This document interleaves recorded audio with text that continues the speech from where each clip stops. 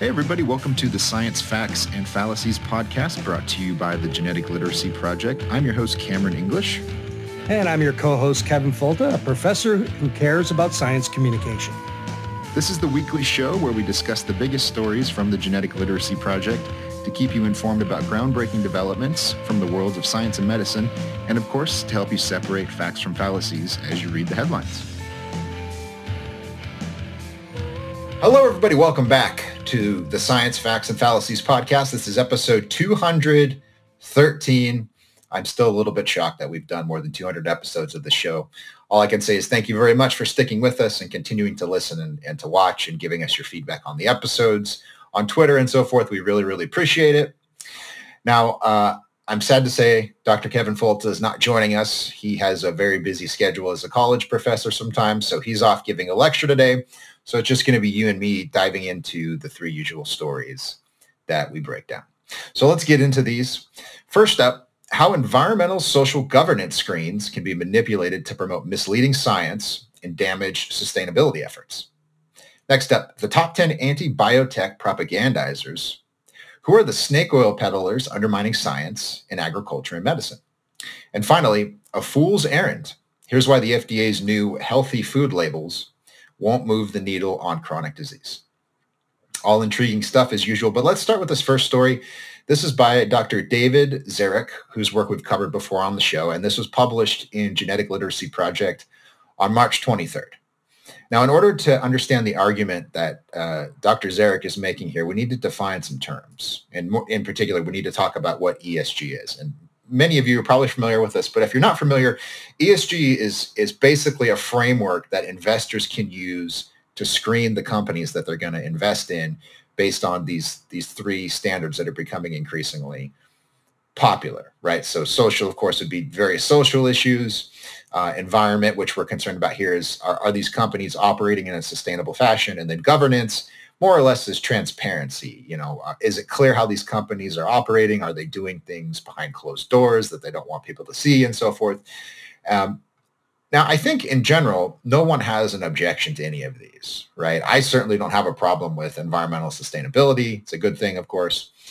Same thing with social responsibility and transparency. I think everybody likes these for the most part. I think the issue comes in, though, is when you start talking about definitions. How exactly are you defining sustainability, for example? And this is where Zarek's argument comes in. So his thesis here is that the investment firms, and these are generally big investment firms that are setting these ESG metrics, they are divorced from agriculture. They don't know what food production actually entails. So they're setting these metrics based on standards that may or may not make sense down on the farm.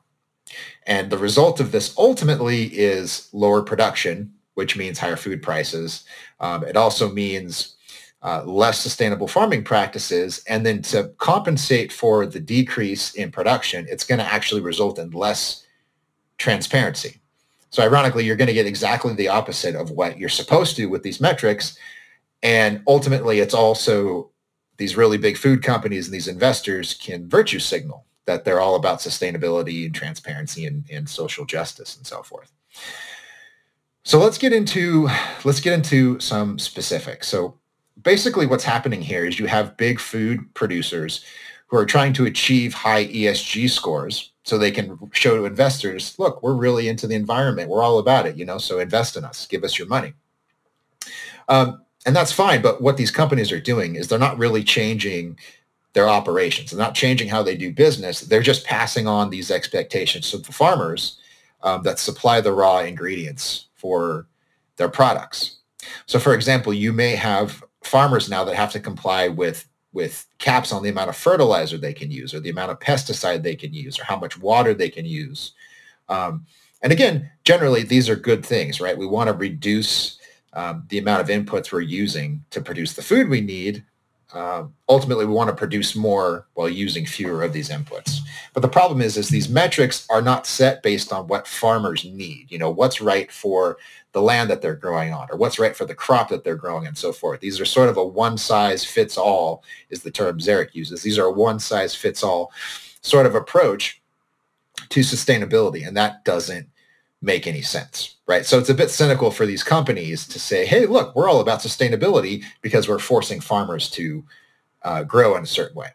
So that's the first problem. But it gets a little more nefarious and a little more, or much more harmful than that. So, for example, if you require farmers to use less fertilizer than they need, then you're actually going to get less food production. And again, this is going to result in higher food prices. As we've talked about on previous episodes, when you use fewer inputs like fertilizer or pesticide than you really need, you're going to expand the amount of land that you're bringing into agricultural production, which is going to degrade the environment more, right? So I think you're starting to see how the argument is set up here, right? So you're getting people who are going to say, "Hey, look, we love the environment. We're all about the environment and sustainability," and meanwhile, they're actually forcing farmers into practices that are worse for the environment. So here's how Zarek puts it, summarizing this argument we're laying out. He says, the implication here is that farmers who require fewer crop inputs, fertilizer, pesticide, water, genetically engineered seeds, and so forth, will have more value in the ESG investment point race. And then this leads to a question. So Zarek asks, so will farmers now have to make decisions not on the basis of what's best for their crop or soil, but on what will make some corporate investor relations director shine at the next General Assembly? And then he goes on, this is another helpful quote that I want to get to, because this has to do with the production aspect of this. So Zarek says, the reality is that the impossibility to meet endlessly tightening ESG standards will lead to rampant cheating, what I call organish food, or the non-reporting of necessary farming practices. But this don't ask, don't tell approach will conflict with the G in ESG governance that demands transparency and integrity. Okay.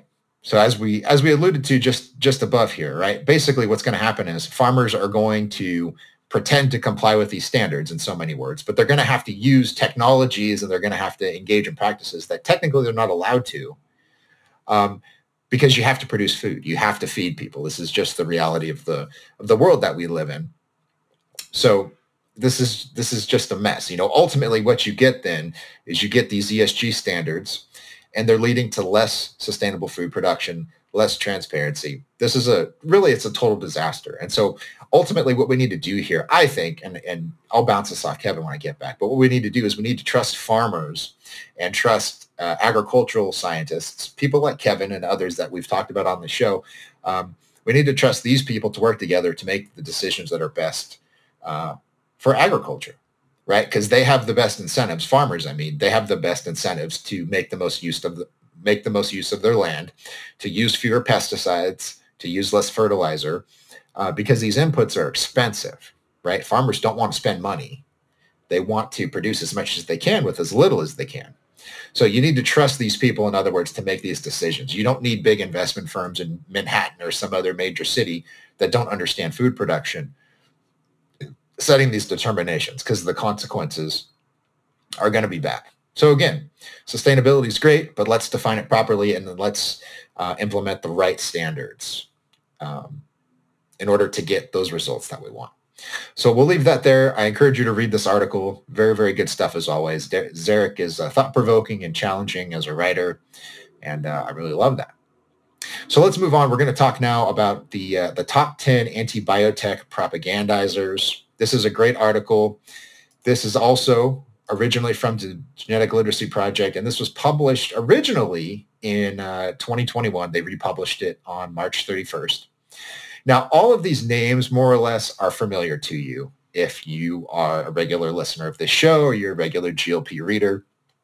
These are folks like Andrew Kimbrell, who's a lawyer at the Center for Food Safety, Robert F. Kennedy Jr., of course, just announcing his bid for president in the upcoming election, which, oh boy, Joe Mercola, of course, Mike Adams, Vandana Shiva, all names, Alex Jones, right? All names that you're going to be familiar with. Now, instead of going through all of these, I just want to focus on a handful of them because we could talk for hours about all of these people. But I've interacted with the work of several of these people in more detail than others. So I'm going to focus on just two.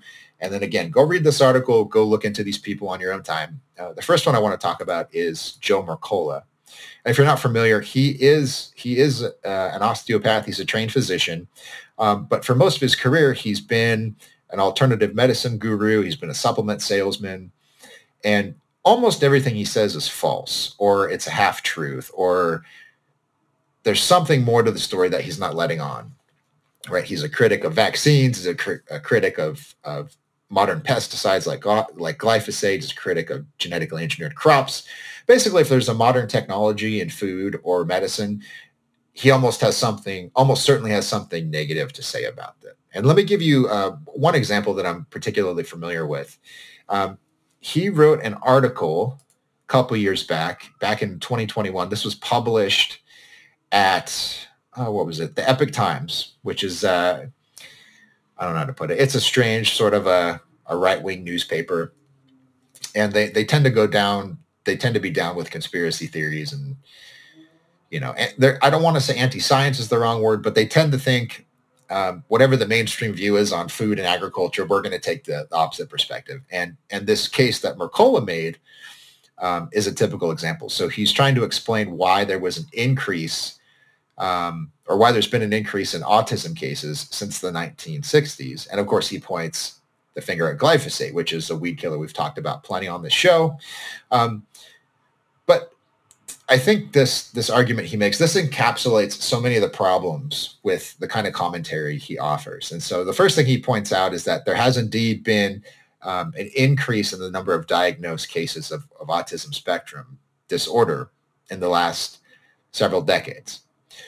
Now, the immediate and probably most obvious explanation for this is that there's been an increase in access to healthcare. There's been an expansion of the definition of autism spectrum disorder. The symptoms that you attribute to the condition, or that physicians look for when they diagnose this, has expanded, particularly since the 1980s. So it's not that there's been a genuine increase in ASD cases. It's just been that people, or physicians, scientists, and so forth, they're looking more carefully at people that might be diagnosed with this. So that's the first point. Now, Mercola is dismissive of this. He says, no, this has been an enormous increase. You can't just explain this with an expansion in diagnosis. And then he points the finger at environmental exposures that are likely causing autism.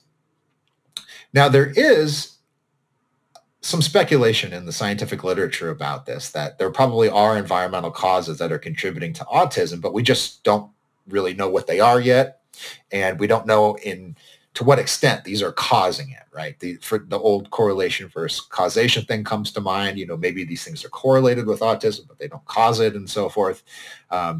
Maybe there is some particular chemical exposure, but we just don't know. And I looked into the studies that Mercola cited here, and the research here does not mention glyphosate at all. So he cites a 2012 study that identified 10 chemicals suspected of causing learning disabilities, and ASD being one of these. Now, the 2012 article, and I'm looking at it here, it's called, the title is A Strategy to Discover, and they're trying to identify environmental causes of autism, but they don't mention any new evidence that would help us understand what causes autism, nor do they even mention glyphosate. So Mercola goes on and he cites another 2019 study, and this is a, how do I explain this? It's an epidemiological study where they're looking at pesticide use in a particular set of counties in California, because there's a lot of agriculture in California. So they're looking at pesticide use in these counties, and then they're looking at cases of autism in the same counties.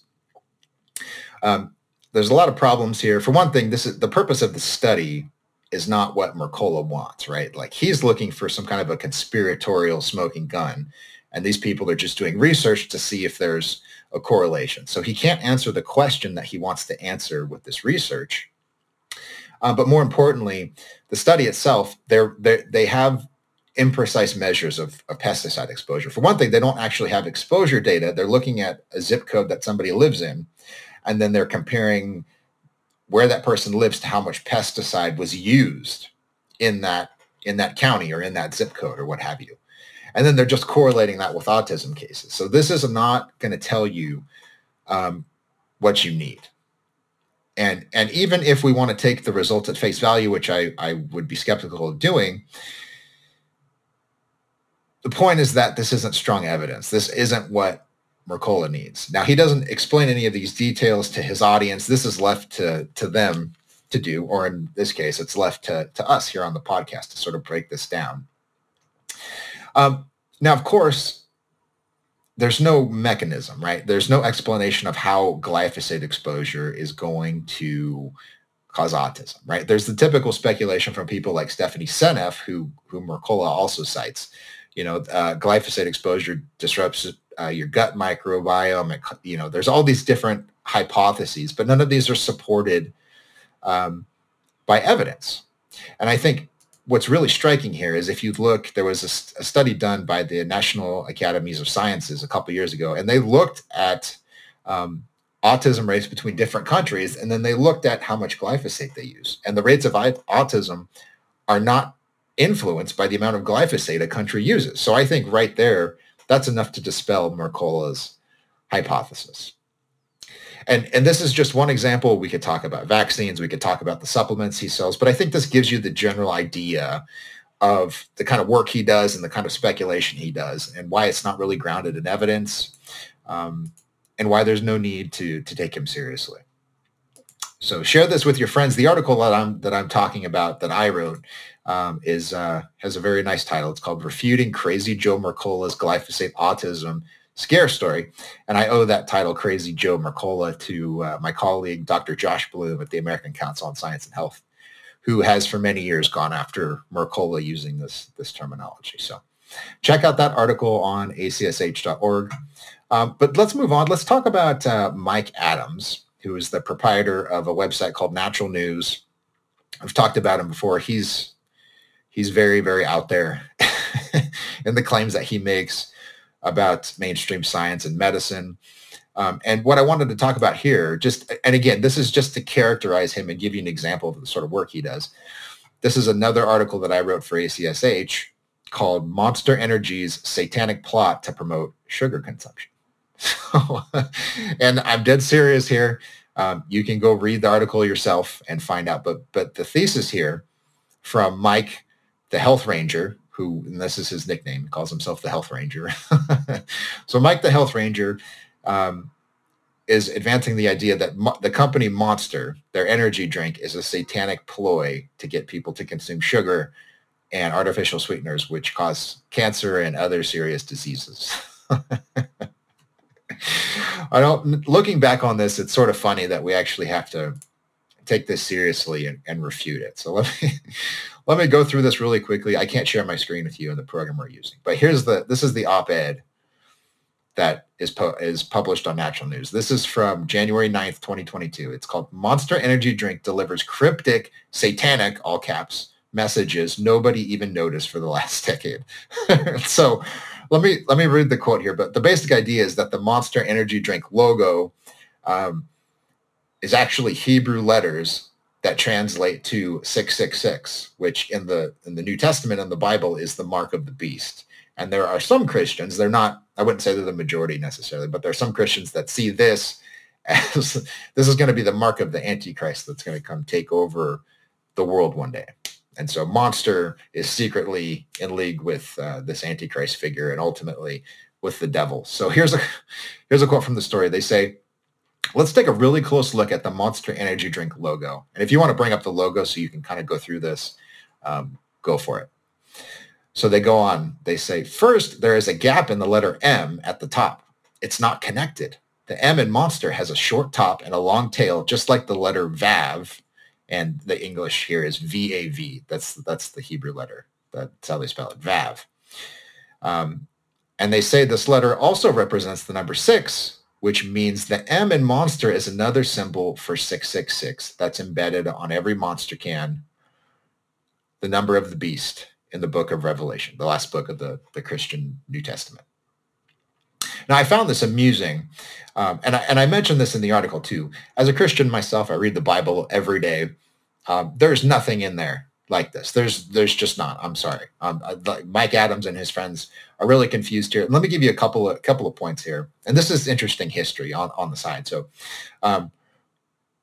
according to a New Testament scholar named Daniel Wallace, his specialty is textual criticism or reconstructing the original wording of the Bible. This is what this discipline is about. He points out that some of the earliest manuscripts of Revelation that have survived, they actually list the number of the beast as 616. So there is some disagreement among scholars about whether the mark of the number of the beast is 616 or 666. So in other words, Monster apparently picked a number that's not certain in their commitment to worshiping the devil, I guess. The other key fact here, and I don't want to get too off in the weeds here, but the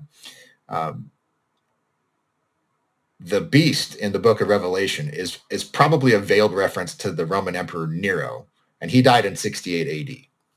So he's not around. He's not going to come back and take over the world.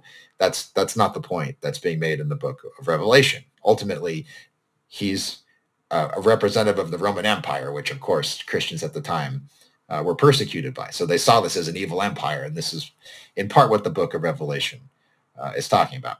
So in other words, this is just standard history. You can get it from peer-reviewed sources. It's very mainstream. And none of this comes into play for Mike Adams and his friends, right? They just have this theory. They see a weird, what they interpret as a reference to the devil on a can of Monster Energy drink.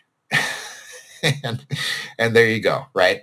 There you go. Monster Energy is a satanic ploy. Now let's get into a little bit of the science. So that the idea here, right now, why would the devil want you to drink Monster Energy drinks? Well, they're loaded with sugar and artificial sweeteners and caffeine. And we know these things are bad for you, right? No, not exactly.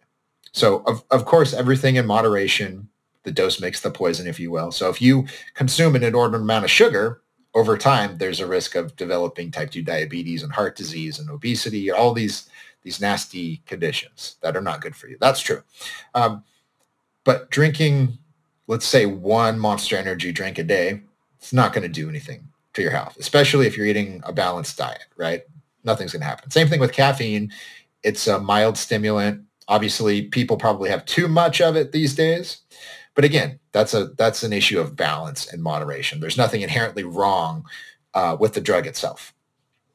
And same thing with artificial sweeteners. People have made all sorts of speculation about the diseases these can cause, but the reality is that none of this has been borne out by the evidence. And in fact, when you take people who are overweight and you put them on artificial sweeteners, you replace their sugar intake with artificial sweeteners, they lose weight. Their metabolic health improves. And this has been shown in quite a few clinical studies that have been done over the years. So all that to say, there's nothing wrong with Monster Energy drinks. There's no evidence that it's a satanic conspiracy.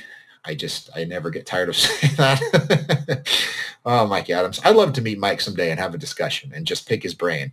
Just ask him questions and then let him go off on whatever rabbit trail he wanted to go on. But there you have it.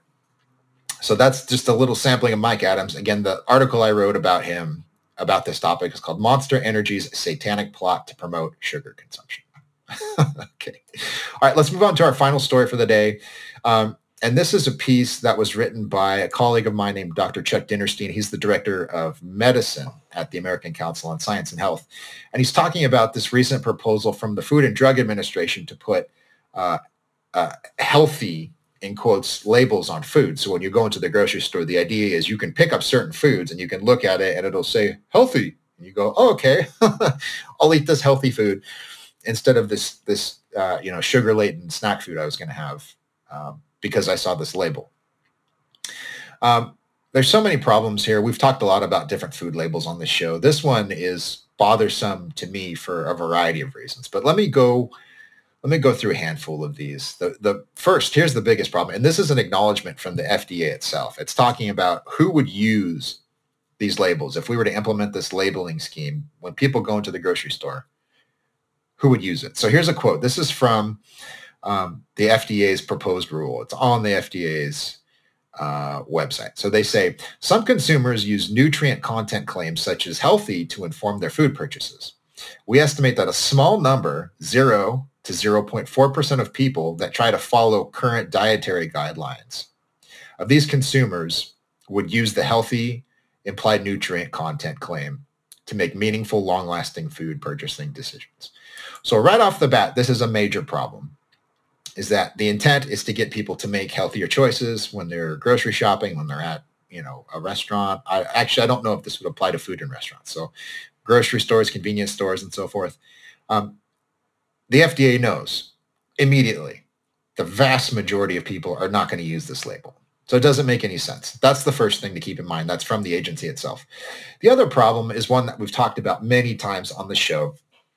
The FDA has expansive regulatory authority over so many issues, and they're doing a very poor job on many of them. So we've talked about their animal gene editing regulations. They treat gene-edited animals as veterinary drugs, and this makes getting gene-edited animals approved for commercial use absurd, right? It's not impossible, but it's near impossible in many cases because a lot of researchers, a lot of companies, they just don't have the money to get an edited animal through that review process and onto the market. And that's something we'll revisit in the future, I'm sure.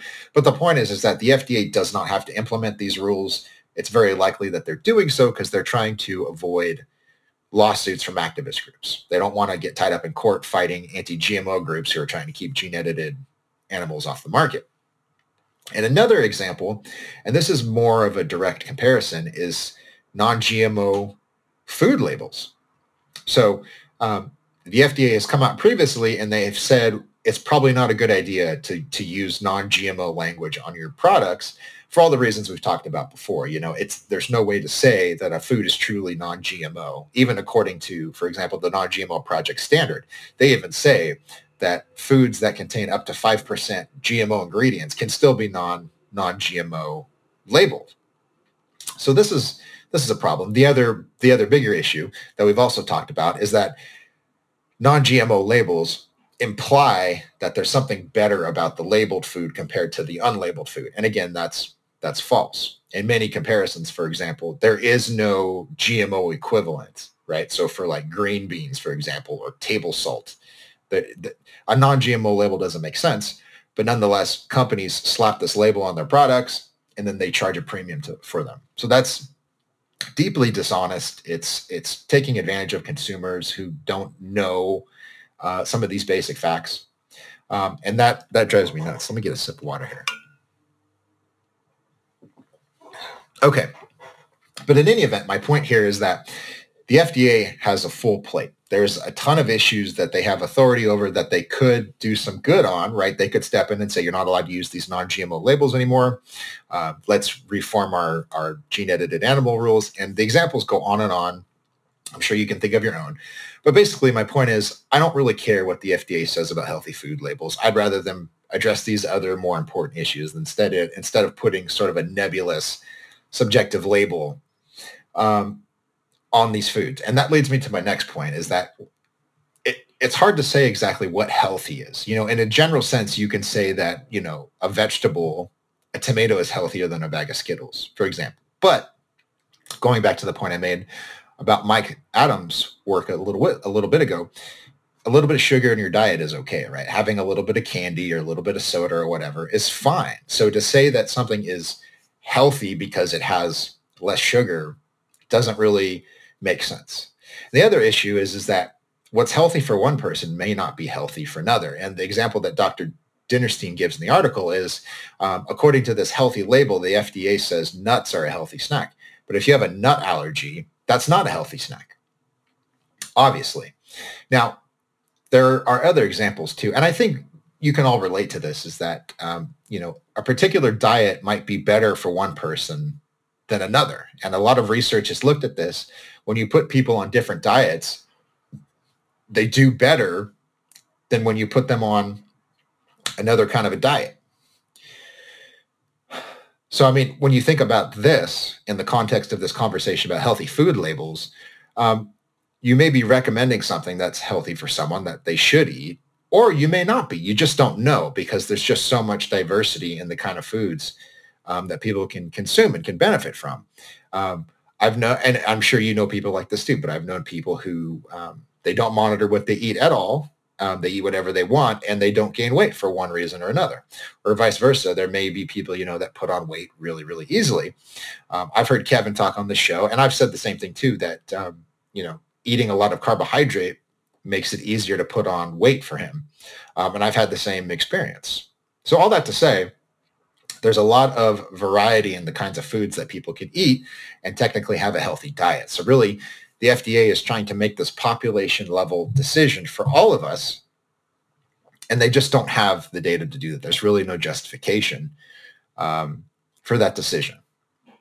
And I think ultimately the problem here is that you can't force people to make good decisions. And the way Dr. Dinnerstein puts it is that we have a lack of education in this country when it comes to nutrition and healthy food choices and even cooking. He brings up the example of home economics classes. So back in the day, part of graduating high school was taking a home ec class where you would learn the basics of cooking and you would learn how to, measure different food ingredients, and you would get some basic training in nutrition so you could make these choices. But for the most part, those classes are gone. There's still physical education, but there's just less emphasis on educating people in nutrition. And so with that in the background, sticking a healthy label on foods in the grocery store, it's just not going to do anything. In many cases, you're up against the fact that a bag of Doritos tastes better than a handful of almonds. And that's the choice that people are making. And for a lot of them, it's, well, I prefer the chips to the almonds. And that's just the way it is. You're not going to fix that by putting a healthy label on it or putting the calorie contents, and this is the typical argument that when someone goes to McDonald's or they go to a fast food place, you can put the calories on the menu, but they're not going there because they're trying to have low calorie food. They're going there because they want a burger and fries. So the reality is it's hard to change people's behaviors unless they want to change them. And in order to change them without their consent, really, you'd have to force them to behave a certain way. You'd have to remove their access to food. You'd have to make it absurdly expensive. And then you'd really have to regulate their diet on almost like a calorie for calorie basis, which of course is not practical today. So anyways, we could keep talking about that for hours on end, but ultimately the point is that the FDA really has no business doing this. There's just no reason. It doesn't make any sense. And by their own admission, it's not going to have any effect. But that's going to do it for us today. Thank you for joining us as always. This has been episode 213. We'll be back next week for 214, and Kevin will be joining us then, I hope. In the meantime, though, you can follow us on social media. Follow Kevin. He's at Kevin Folta. And I'm back on Twitter after a multiple year hiatus. I am at CamJEnglish. So follow us, tweet at us. If you have questions, if you want to interact, we love to talk about the show. And we just love to talk about science more generally. So with that, we'll see you next time.